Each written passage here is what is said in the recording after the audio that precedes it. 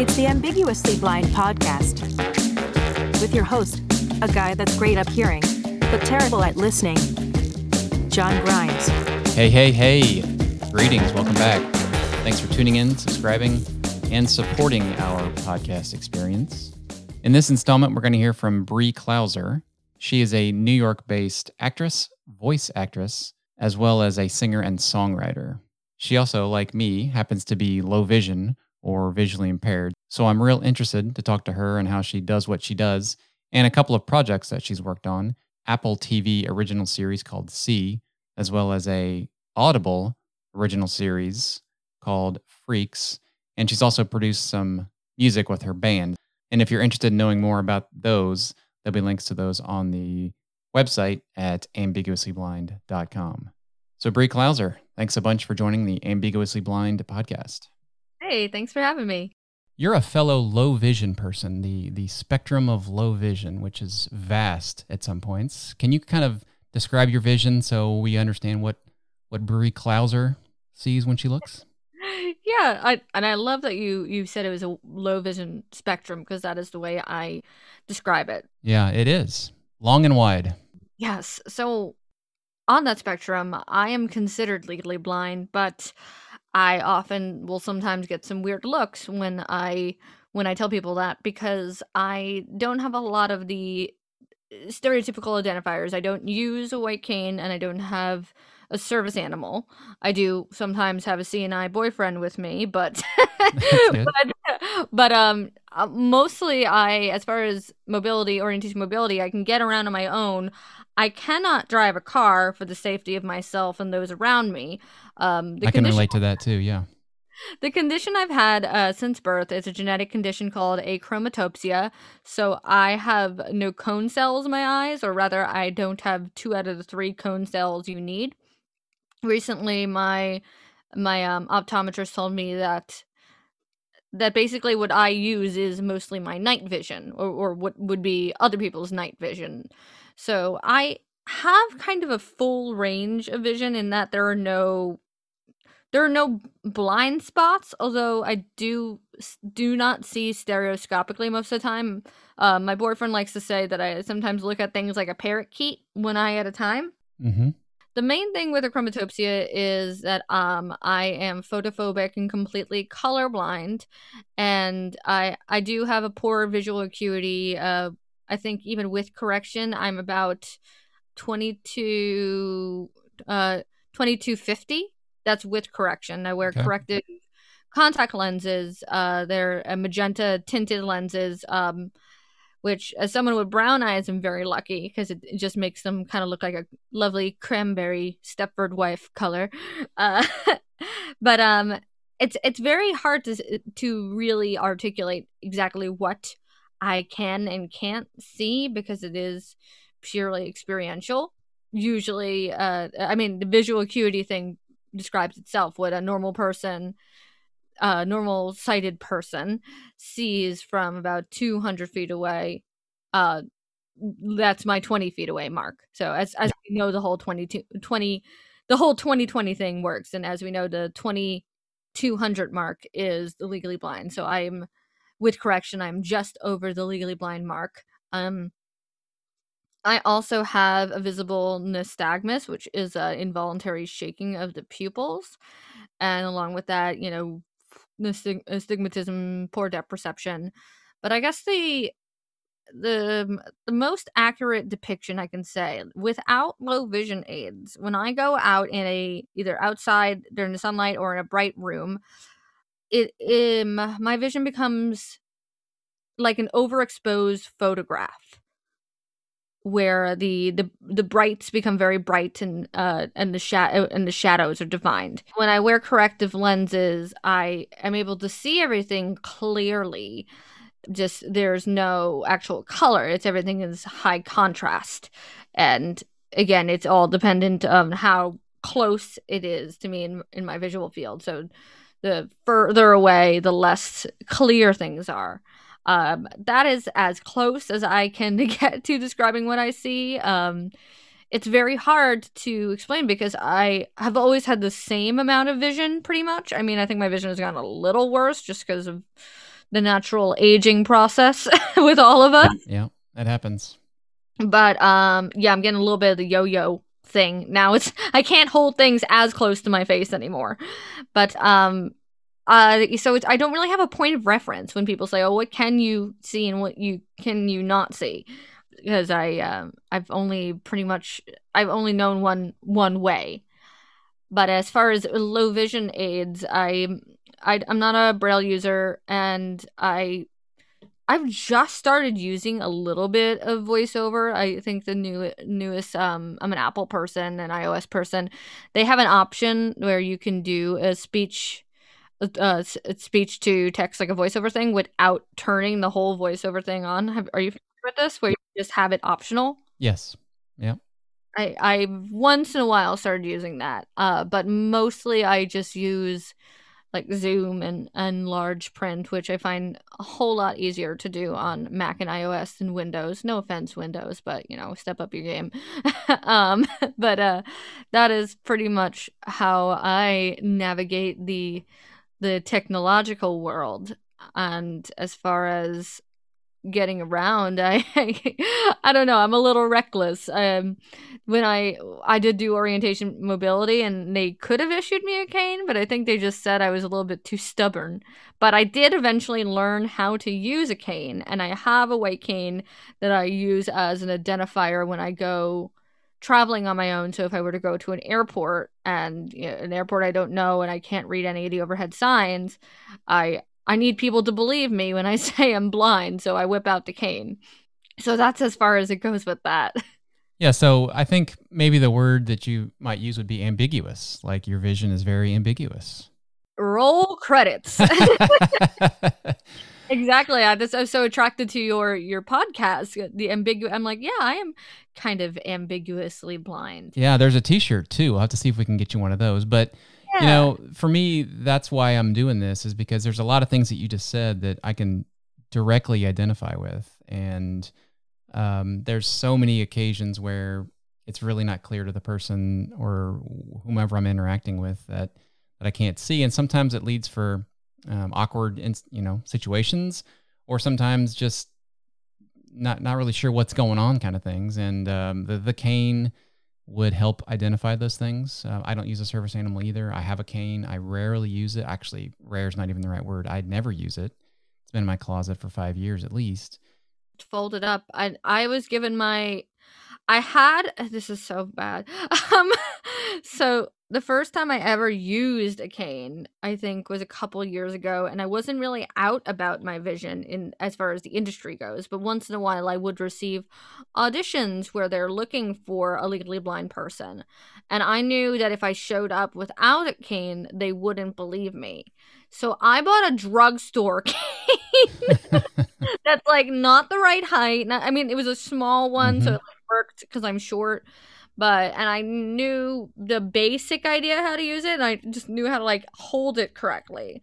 So I would go into these auditions and just whip out the cane around the building. So it's like, "Hi, I'm the legally blind person you're auditioning," and then I'd walk out the building without the cane. Just leave But it. I only like really learned how to use a cane properly through the blindness consultant on C, because on that show everyone needed to learn how to operate, not learn how to be blind, because as we say in the industry, you don't learn to be disabled, because disability is not a skill set, it's a lived experience. But in the world of a show of C, everyone in the world doesn't have sight, so we had to, even those of us with low vision, we had to learn how to move around without using any of the usable sight we have. So we ended up using a lot of sticks to move around. And he gave me an actual red and white cane, that the one that has the rolly ball at the tip. Mm-hmm. Yeah. So I got to experience how to do the feel the tactile tracking of the ball, and how that actually can help you find your next steps. What is the most common misconception you get from people when they think or that you tell them you're blind, or they know the blind girls coming to read or whatever they're doing, and what's the most common misconception you get? Well, honestly, there is the old joke of "You're blind," and I was like, "No, I'm not deaf." So honestly, there are people who still do like they start talking louder or slower, and I'm like, But in all seriousness, a lot of people, I think people are very cautious around disability, and I think in the world we're in, like people are overly cautious, so they will make a whole bunch of assumptions of what they need to do for me or what I can't do. I've for when auditioning for theater, like you go into the room and usually there's people behind the table, and I've been like, "Oh, do you need me to describe the room to you?" And I'm like, "No, just tell me who's, just introduce the people and be like, so and so's on the right, so and so's on the left." But yeah, it's this idea of like overdoing will sometimes happen, but that is only in the situations where I guess there is a introduction of, oh, I'm coming in because you're looking for a low vision person. But a lot of times what happens, and this happened very recently, I was in a class where someone, oh, I don't know if I can say this on the air. We'll cut it out maybe. Oh, but sure you I'll tell you can. the story. Just go for it. It was a really uncomfortable situation, but a casting director who will go unnamed, I was in a class with them, and I was pretty sure that I had told them and met them before, and that they knew that I was disabled and that I was low vision. By the way, I often use the term low vision and visually impaired because of the misconception or the assumptions that people make when I say legally blind, because I think I do have a bit of an imposter syndrome when it comes to that, in that I don't want to mislead anyone, but at the same time, I don't want people. Yeah, I understand what you're saying because it's difficult. We talked about that already. So It's the idea of, if I say I'm legally blind, they're going to treat me like someone who can't take care of themselves, or someone who isn't able to navigate around by themselves. yeah, Is something I can do on foot. On foot, I can do that. So I find that using the term low vision and visually impaired when in navigating the entertainment industry it tells them that yes, I have a visual disability and I have certain needs, but I live in this middle ground of I have some sight. mm-hmm. Low vision, or it's impaired vision, opposed to blind. I think people hear the word blind and they don't know, like you and I, that it is a spectrum. I think the same thing when people hear the word autism. They assume that you're nonverbal or you have problems communicating, but I know for a fact, I have many friends, and actually consider myself on the neurodivergent spectrum, that where it means a wide variety of things. I almost said variety, and that is how my dad says that word, variety. And breakfast. So breakfast. He has a couple of special words. Is that what you eat in the morning? Yeah, breakfast, and you go, and he used to go see me perform in high school in the variety show. Okay. Going that's back a Northeastern thing, I guess. No, that's just it's just a dad thing. Gary Clouser thing. Okay. So yeah, my story I was going to tell you was, so I was in a class with a casting director who I was pretty sure knew I had a visual impairment, and in these like workshops that actors pay for, which is bullshit, they will assign you scenes from shows that they've cast or things, to just see like what you can do. And this casting director assigned a scene to an able-bodied actor where they were going to play a blind person.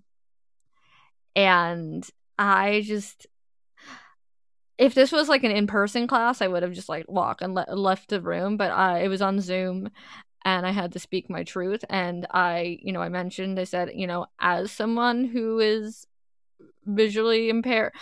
Oh, I remember what happened. So the actress actually spoke up and she's like, I noticed you assigned me to play a blind person. How do I do that without, dishonoring the disability. And I said, "Hi, can I jump in? As someone who is actually legally blind, you should know that this is not a skill set, but you should just play your truth or whatever." And I added in that, we're not asking white people to play characters of people of color, so we really shouldn't be doing this as well. And a casting director, I think she was very, very apologetic afterwards, but in the moment she was like, "Well, I don't think I even knew that you had a visual disability. I didn't know that at all." And I'm like, it is at the top of my resume, and I think I've mentioned it, but I understand. But still, yeah, I will get a lot of that, and a lot of like, "Oh, I wouldn't know at all," or I've even gotten, not so much in the acting industry, but like when I'm doing like my survival jobs, like I worked at a warehouse where I definitely put myself in peril sometimes, and I had some people be like, "Oh, and you're doing so good for yourself," and I'm like, "I'm gonna murder you." So, your survival jobs. I mean, that means like money to survive, or like yes, physically survive. Oh yeah, that sounds a lot more exciting.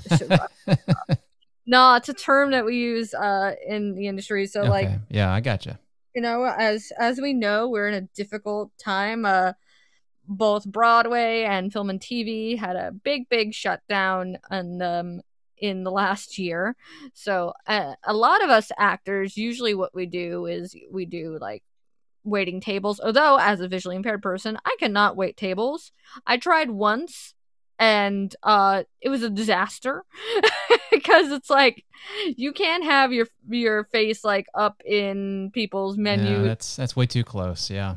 But I did work as a barista at a couple of places. But I think what was really hard is that all these survival jobs I used to do were like, people jobs, like where I can entertain and talk to people, because that's, I feel like, the one viable skill I have is to entertain. But during the pandemic, it was hard because all those customer interactions are gone. So I had to work in a fulfillment center, and that was an interesting challenge. I'll bet. Which was really funny, because then people would find out like, "You're on TV? What are you doing here?" And I'm like, have you seen the global pandemic? So that is when we find ourselves in what we call survival jobs, or like, or what they say, your day job. Don't quit your day job. Yeah, I can certainly relate to that. Yeah. Okay, so you mentioned, I think, correction for your vision. Do you wear contacts? You said. Yeah. Do you wear anything besides contacts, like frames or anything else, or just contacts?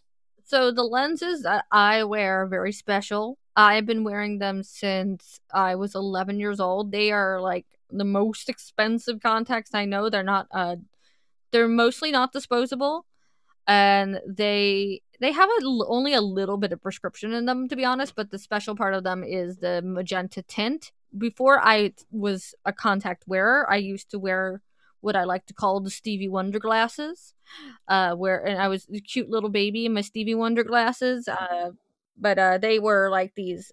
I'm showing you like you can, like, we're on camera right now. the big kind of dark frames, big frames, but they were tinted like a very specific color. They're not like normal sunglasses. They're like this orange tint, and that's what contacts are now. But the contacts aren't as dark, so I can wear them inside as well as outside. But usually sometimes I go out at night without my contacts, although if you ask my sibling, who also has a chromatopsia, our vision is almost identical. I think mine's a little bit better than theirs, but and I think maybe them being 6 years older, they've become more dependent on their contacts, but they think I'm crazy when I like go out without my contacts. Like, how do you see anything at all? I'm like, I don't know, I just whatever. You take the seeing eye boyfriend with you for those missions?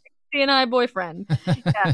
As long as it's, I can't do like I wouldn't be able to do like a late night grocery store run if I did the contacts, because it's the fluorescent light. That's the real killer. Those are the real like headache light inducing rooms. Okay. Yeah. So that is the only like visual aid. Although I've used the magnifier, the hand magnifiers, And I'm hoping to get one of those nifty handheld CCTVs. Those are pretty cool. Yeah, But a those are lot cool. of times what I do, and I always get like weird attention when I do this, if I need to look at a menu at a distance that's on the wall and I'm not with someone who could read it for me, I'll often like take a picture of it with my iPhone. And it's been really funny when I'm like on set or in a place where I'm not advertising my visual impairment, and they'll be like, "Oh, take a picture, it'll last longer." I'm like, just trying to read here. Yeah. Yeah, it's tough to describe those things. So you're talking about technology now. I just wanted to blow this by you.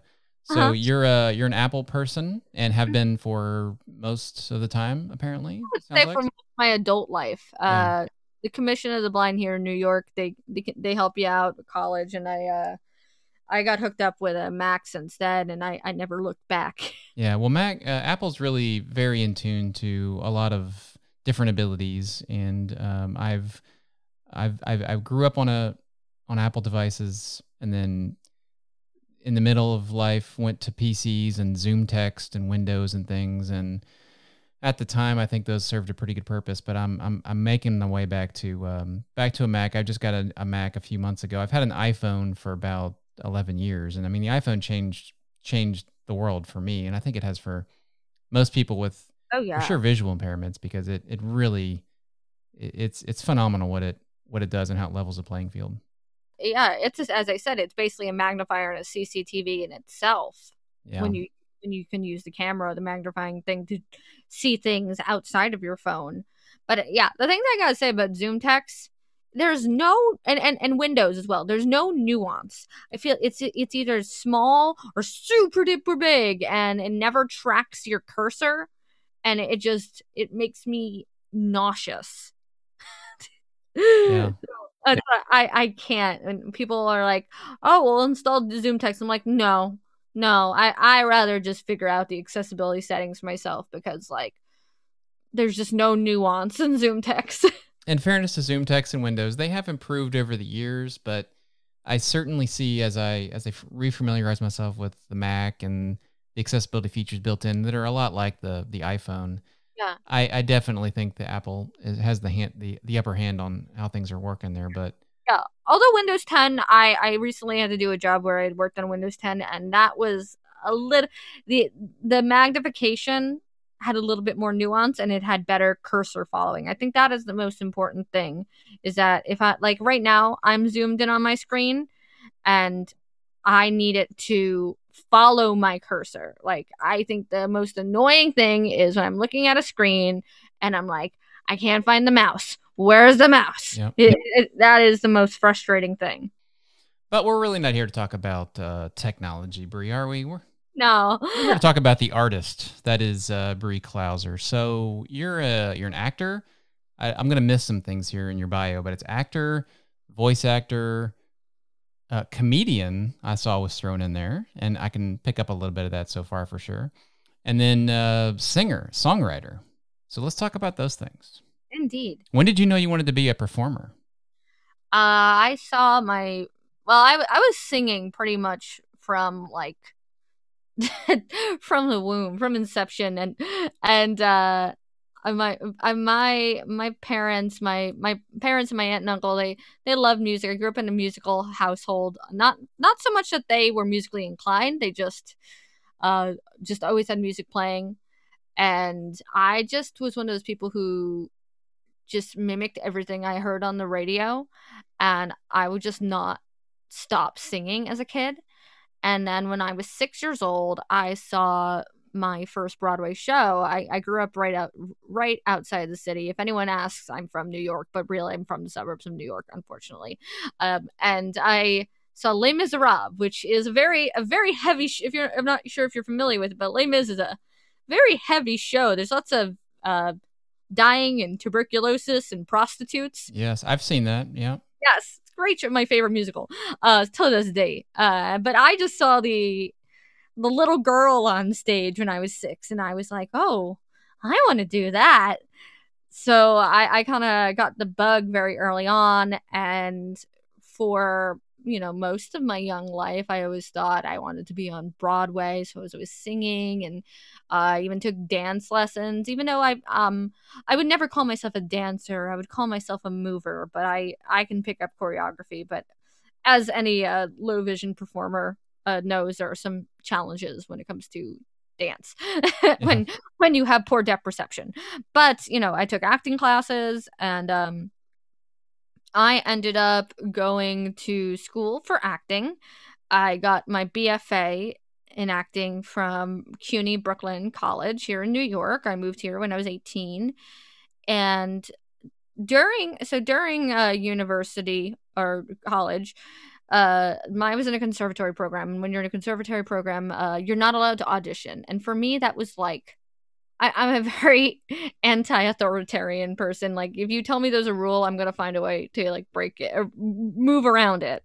So because I wasn't allowed to audition for theater, I was like, well, hell, I'm going to find another way to perform. And around that same time, I started writing music. Throughout high school, I was getting into jazz and, really enjoying like the old jazz singers like Peggy Lee, Dinah Washington, Ella Fitzgerald. And then so I started writing, I would say, like jazz-inspired pop songs.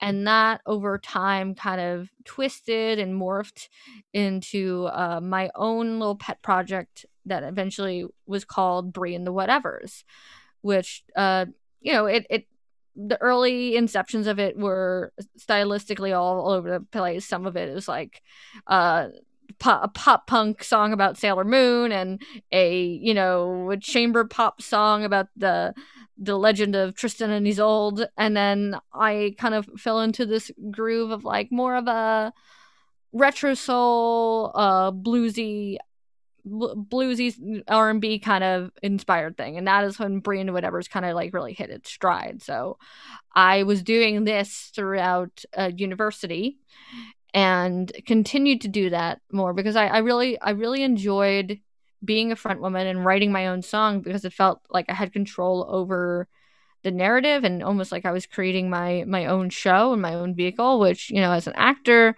now everyone makes their own work. We're inspired to do that. But at that time, that was my version of, writing my own web series. I was doing that through music. And I was very fortunate to collaborate with some very talented musicians. And during that time, I actually met my partner, Dan, who was my roommate who moved across the hall. And he was one of the main collaborators for the most part of Brie and the Whatevers and helped me make the Homewrecker EP. And during that time, I was still acting. I was, doing theater in New York, some smaller projects out of town. But it wasn't until around 2018 where I kind of, the music business it's very, very, very hard to make a living out of it if you don't have any. If basically you either need to like have investment early on or need to be independently wealthy to fund it. So it got to a point where I decided to kind of switch gears and focus on acting more so. And it couldn't come at a better time because around 2018, I was taking on camera classes and there was this audition looking for blind and low vision actors for this series that Apple was going to put on, where everyone in the future was going to be blind.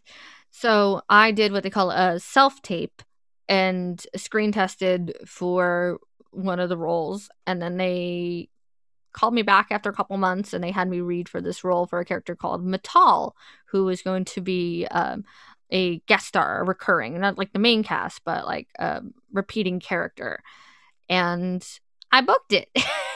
Nice. And that was, a huge life-changing thing because I was, mostly a theater actor here in New York, not really so much hitting Broadway, but doing a lot of fun downtown theater, doing a lot of new works. I've been a member of a company I was actually just at a meeting with before called Theater Breaking Through Barriers, and we're still creating theater even on Zoom. But it was a life-changing thing. I was out in Vancouver shooting with Jason Momoa and Alfred Woodard, and directed by Francis Lawrence. I was out there for months, and that carried over into 2019. And then around that summer, right before the summer, a friend of mine had actually told me that I think she heard from the American Federation of the Blind that Audible was looking to do a series about the phone phreaks, and the main character was going to be a teenager who happens to be blind. And I had already done a little bit of voice acting. I had taken some voice acting classes, and I'm one of those people who have always been told, "Oh, you should do animation because you got a weird voice." And I'm like, "Well, yeah, I have an improv comedy background too. Was doing that since I was 17, my many different lives." So the improv and voiceover kind of lends to itself very well. So I recorded that audition here in this very spot I'm sitting in, and that's how I got involved with Phreaks. And little did I know, what the series would be and who would be involved. All I knew was I was going to be the main character. I would do a lot of the internal narration and do scenes, and I loved the script right away. I thought it was really smart, really clever. Matt Derby is, I think, a really, really, really clever writer, and he balances comedy and drama very well. And I like that he pushes the envelope as far as really showing the different social issues of that time. As you know, we see the struggles that Emma has in the story, my character, but we also see like a little bit of the social climate with with her dad, her dad who's played by Christian Slater, and the struggles that her mom is having, and all FBI and phone phreaks and Belle. It really gives you a full picture of the time period. And one might even call it like a period dramedy. I don't think that's how it's marketed, but that's how I would call it, because it's kind of a dramedy. And yeah, little did I know that like we'd have such a kick-ass cast on it. It wasn't until like I was already recording that they're like, "Oh yeah, your dad's gonna be Christian Slater, and Justice Smith from Detective Pikachu is going to be your love interest." And I'm like, "Oh, hey now, yeah."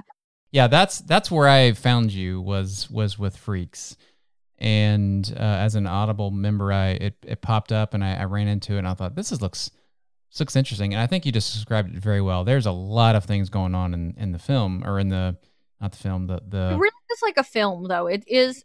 I know some people who are audiobook purists.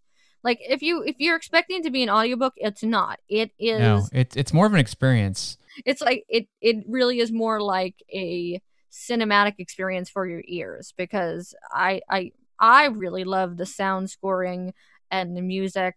I remember like when I'm recording, I don't hear any of that. We're starting with just the pages and the words, and we're being directed, and we had an amazing director in Shayna Feinberg. She really kind of gave me a crash course in how it is to do this type of long form voiceover, which I had never done before this. My very first day in the booth at Audible Studios in Newark was 5 hours of doing all the internal narration, and that stuff wasn't rehearsed. It was just like, there it is on the page, go.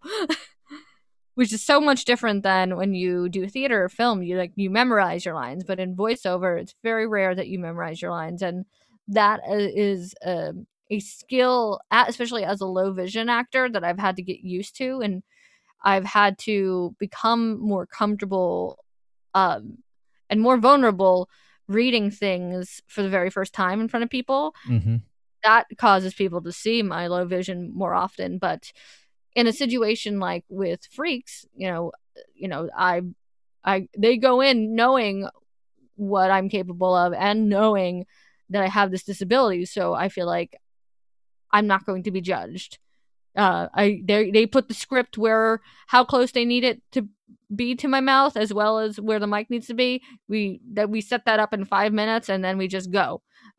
People think it's so hard to hire people with disabilities because they think it's going to be expensive or the accommodations are going to be difficult. Most times the accommodations take about 5 to 10 minutes to set up. You called it cinematic radio or cinematic audio, I think is kind of what you described it. And experience for your ears. Yeah, and I kind of, when I was listening to it, I picked it up when it was complete. So I think there's like 10 sections to it. Mm-hmm. And so I just listened to the whole thing in 2 sittings. Wow. Over like one night when I started, and then the next day I finished it. Yeah, that's like 5.5 hours. What it reminded me of was like an old time. It reminded me of like people that would sit around the radio in like the 40s or 50s or something and listen to radio where it was kind of cinematic. Yes, and it's so funny because yes, Audible kind of spearheaded these Audible original series are kind of like a throwback to the old time radio plays, but I've seen a number of these what other people are calling them scripted podcasts, which I don't think is a word that does justice, but a lot of people are calling them scripted podcasts or audio dramas. Yeah. A lot of other I'll say copycat companies, but a lot of independent companies are now doing this.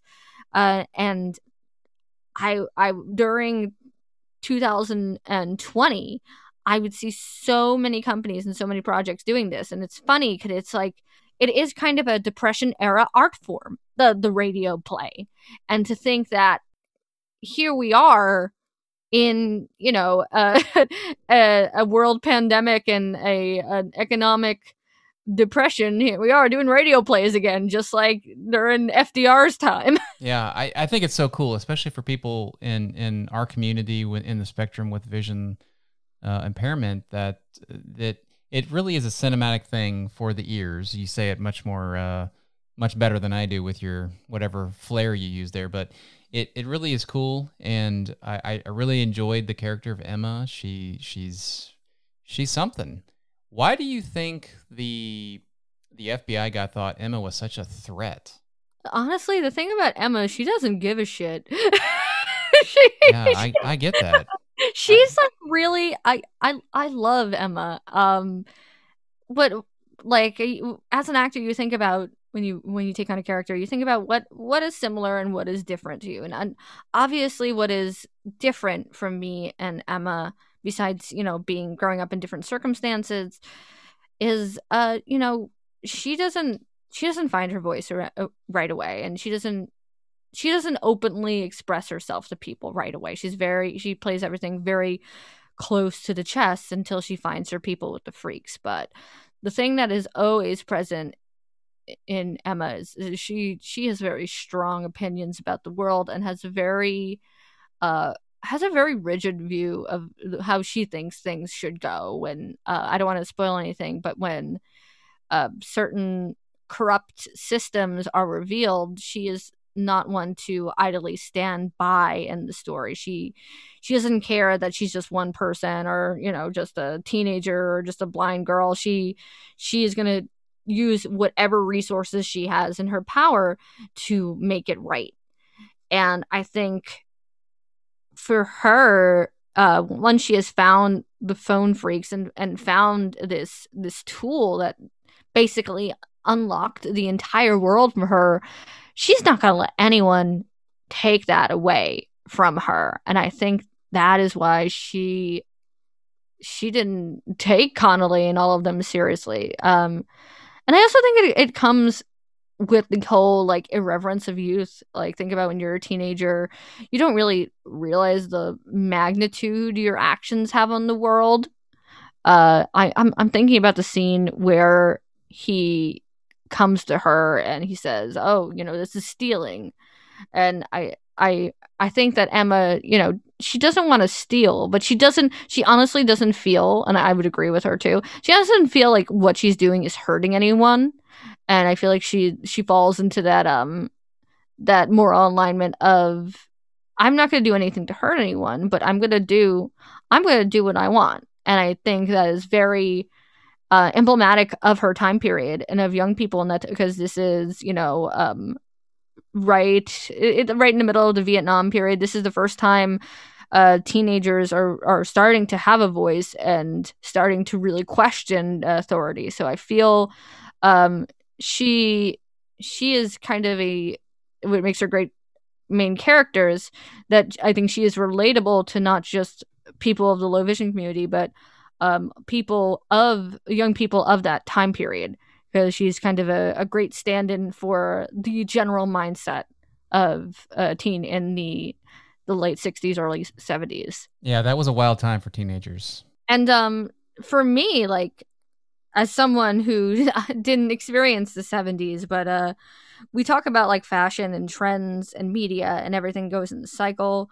So, you know, I was a teenager in the 2000s, and it was a big 80s revival. And for the people who grew up in the 90s, it was kind of like a 70s revival, a lot of the fashion and everything. So when trying to create Emma, looking at the text and looking at, you know, how quick she was and how wry she was, to me, my shorthand, and I even taught the director this because she didn't really know who this was, and I was surprised. I was like, she's like Daria, the MTV series. So she was like this, she wore these glasses and she was just very monotoned, and just, she told it like it was. And she was kind of a loner and kind of a misanthrope. And I kind of, you know, I thought of Emma as 1970s Daria. So she didn't have the like vocal fry or postmodern, you know, nihilism. She had that hopefulness still, but everything else was still very like sarcastic and wry and very like, I see it as I call it. Yeah, I think that's a great description of Emma. And we've kind of started talking about this as though everybody knows what we're talking about. I know lots of people have listened to the audiobook, but kind of just give me a little bit of an overview of Freaks. And, well, actually, let me just say this first. A few episodes ago, I have a good friend named Rob Sherrard, who's been on a podcast a couple of times. And he grew up as a technology nerd, kind of like me. And he was really into the Atari 2600. And on a episode we did a few months ago, he talked about the 2600 frequency and Atari. Then, like a couple weeks later, I run into, and we even talked about the 2600 frequency and the blue box, and in Steve Jobs's autobiography, there's a few things they mentioned about that. And then it all kind of came full circle to me as Emma's sitting in her music class and the teacher's talking about the frequencies of sound and things, and it kind of all like aligns in her mind. So this whole Freaks thing just went full circle for me, which is why I think I was totally into it. And yeah, it's such it really is a captivating story. So just kind of summarize Freaks for somebody that doesn't know what it is. Sure, I do not have a synopsis, and it's been a while, so I will try my best. But it takes place. It is a piece of historical fiction, and it takes place in the year 1970, where we're living in a world where telephones were our main source of communication. They were the newest cutting edge thing. And this 15-year-old, 15, 17, I don't remember. She's a teenager. She lives in like upstate New York. She has a troubled home life with her parent. Her parents are have a torrent relationship, and the mother has health problems, and she lives a rather isolated life. And Emma has always found solace in the telephone, and she would always dial random numbers and, you know, have this little sneak peek into other worlds through the telephone as a way to escape her troubled life. And one day she wanders into what is kind of a secret phone line and meets these people called the Phone Freaks. And they tell her a secret on how to find them. They tell her about 2600, and she has to figure out this puzzle. And it sends her on this journey of understanding the world of the Phone Freaks, and that's what you were talking about, the understanding what the 2600 hertz. So what basically that has to do with is back then we were still using like switchboard operators. I'm not very good with the technology. That's okay. Yeah. But the telephone system, you still would have to call an operator, and they would use frequencies. You would hear whistles. It's not the same as what we would hear today. And so this one frequency, the 2600, is what would be used to switch the switchboard. And what is really fascinating about the actual history of the phone phreaks is many of them were blind or on the blind spectrum and knew how to hack into these systems by just whistling these frequencies, while other people would buy these devices called blue boxes. And that's all discussed in the series too, and you learn about that. And these phone phreaks, they were really like the original like computer hackers. They knew how to do a lot of things with messing around with frequencies and getting credit card numbers, and they had a fun time. But in the story they end up getting into some bigger trouble, and Emma faces dilemmas of what she should do, and how this affects her family and how life. I feel like now I'm getting into spoiler territory. That's okay. I think we kind of get. Yeah, it really is kind of a slice of historical fiction life, and really teaches you a lot about this time period. And even if you're not really into the technological elements, it's a really great character study, and it's really about finding a community and finding your tribe and all that good stuff, which I think is a really strong message for right now, where a lot of us are still very isolated, quarantining. Life hasn't really come back to normal.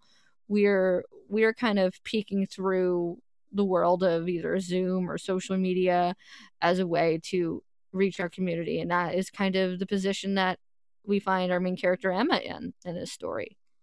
Yeah, it's a cool story. I definitely recommend it. It's Phreaks. It's with an H, Pheaks, and as of the time of this recording, it's still available on Audible. Yes, and it's actually, if you have an Audible account, it is free. Yeah, it's included. So I'm a big fan of Audible and have been for a long time, and it was nice to find that it's included. You can just listen. And along with myself, the cast features Christian Slater, Carrie Coon, Ben McKenzie, and Justice Smith, and is directed by Sheena Feinberg and written by Matt Derby. What other things are you working on right now? So, really super exciting. I participated in the Easter Seals Disability Film Challenge just about a month ago. If you're not familiar with the Easter Seals Challenge, it is a film challenge in which participants have about 5 days to write, shoot, and edit a 5-minute short film. Usually there is a theme or a prompt or a genre provided, and that's all you could start with before the challenge begins. And this year's theme was mockumentary, and it was the home edition, so all of us were shooting in our homes or working remotely. But what was really amazing is we got to work with teams across the country, or in some cases the world. One of the teams I was on had a actor and writer from India. So this was the first year I participated, and in one film I was an actor and writer, and that was a team of all blind and visually impaired artists put together by Access Acting Academy. And we made a film called Service, a Dogumentary, which you can, from the title, you can guess what it's about. It was a mockumentary about how service animals are affected in quarantine, and I got to show my sketch comedy and improv chops, and I played a crazy cat lady, and my cat got to be in that film. And then the other film I did was also a mockumentary sketch comedy style, written and produced by Anna Packman, called Social Fitness, and this film actually ended up winning a Best Awareness Campaign in the Film Challenge, which was super exciting because this was my very first year in the Film Challenge, and I got to be part of this award-winning film. And Social Fitness will now be in several film festivals screening across the country, internationally, film festivals that qualify it for what they call Academy Award qualifying film festivals. So that was really exciting. I just found out about that last week. Yeah, that's awesome. So it sounds like things are moving and you're moving and shaking. So that's awesome, Bree. And right now I'm working with Theater Breaking Through Barriers, where I'm doing one of their virtual Playmakers intensives where we it's very much like the film festival in that in a short amount of time someone writes a play and we rehearse it a few times and then we present it as a play crafted for Zoom theater, which Zoom theater is a wonderful and interesting thing. But what I've had a lot of great experiences, especially with Theater Breaking Through Barriers, doing this type of performance. I think it's very unique and maybe even more so accessible to the blind and low vision community, because with it everything on Zoom, everything is closer up, and it's easier to integrate things like audio description. And in the last performance I did with this company back in February or March, we actually had audio description written into the dialogue, opposed to what you might see when you listen to audio description when watching a TV show or movie, where it might sometimes, obscure the soundtrack and dialogue. The play was written with audio description in mind. So it's very exciting to be part of innovative platforms that are trying to increase the equity in accessibility and kind of level the playing field, very much like what Audible did with this series, with Freaks in their original series is. Okay, Bree, so you are at breeclouser.com, but I'm sure you're social. Are there some places we can find you in social media world? Yes, I'm most active on social media on Instagram. You can find me at Bree, BREE _Klauser, KLAUSER _official, the regular way that word is spelled. And there's also a Facebook fan page. There's a YouTube channel where you can find some of my music from Bree and the Whatevers and some original music from other projects as well. Well, speaking of Bree and the Whatevers, I feel like we need to go out with some music from Bree and the Whatevers. So I don't know. You tell me, Bree, what should we play? Well, you told me before that you like things that kind of rock a little bit. So Bree and the Whatevers is kind of a retro soul project. The single Homewrecker, you guys can go check out the music video, and that will probably be linked somewhere. But I think a song that would be really appropriate and a good send off and dovetails from the conversation we were having about our ambiguous blindness is a song I wrote called Always Remind You. And I wrote it during a time where I was not out about my disability. And it was about my experience as a disabled person in the entertainment industry. But I find that this song is relatable to anyone who's ever been told, no, you can't do that, or no, you're not what we want, or no, you don't fit the mold. And it's a groovy song, but it's kind of like it definitely rocks and headbangs a little bit harder than the more soulful tracks on the album, and it's one song that's not about love, so it's it's a little different. And I rarely get to lead with this, and I think it's quite appropriate for the moment. So this is Always Remind You by Bree and the Whatevers.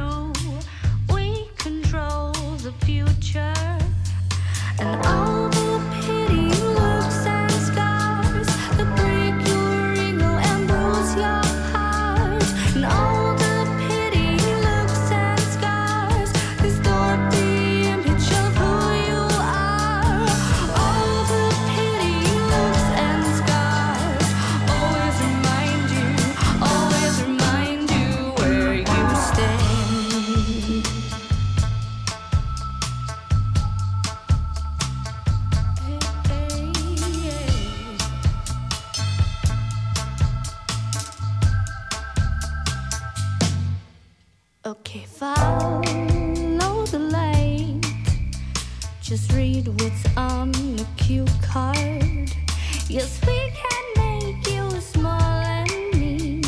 Your constitution is weak. And all the pity looks and scars that break your ego and bruise your heart. All the pity looks and scars distort the image of who you are. All the pity looks and scars always remind you where you stand.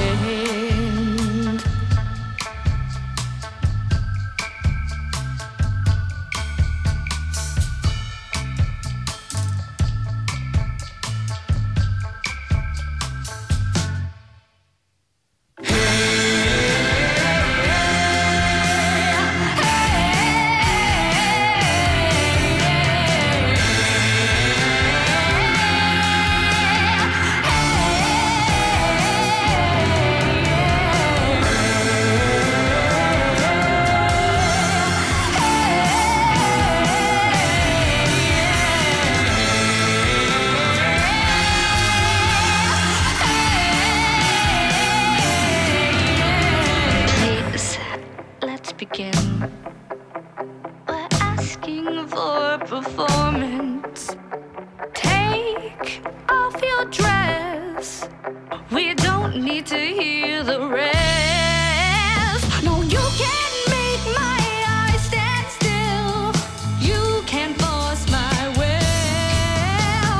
And all the pity looks and scars that break your ego and bruise your heart. All the pity looks and scars distort the image of who you are.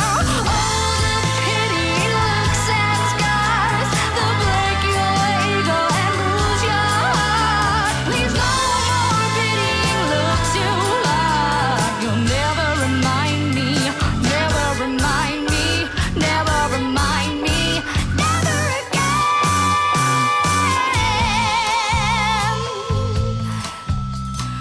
No, no, no.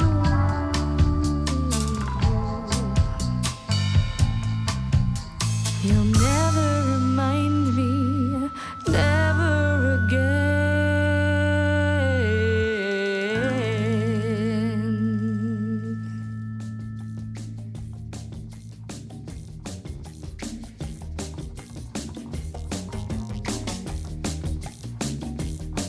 Thanks for spending time with the Ambiguously Blind podcast. Please rate and write a review wherever you subscribe. And for a complete transcript of this episode, connect and share with us at ambiguouslyblind.com.